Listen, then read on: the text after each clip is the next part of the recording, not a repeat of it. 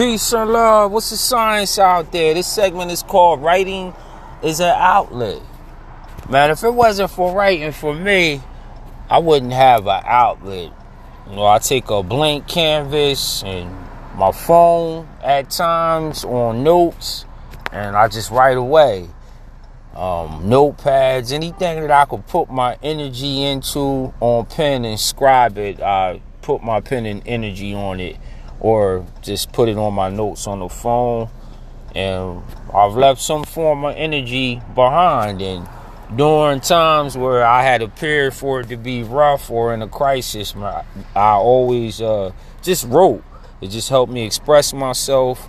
It was a form of expression, and it helps me to get my thoughts out. And sometimes when I write and I look down at my thoughts, it better reminds me to reflect on some of the things that I want to put into practice. So writing is an outlet, man. Express your creativity.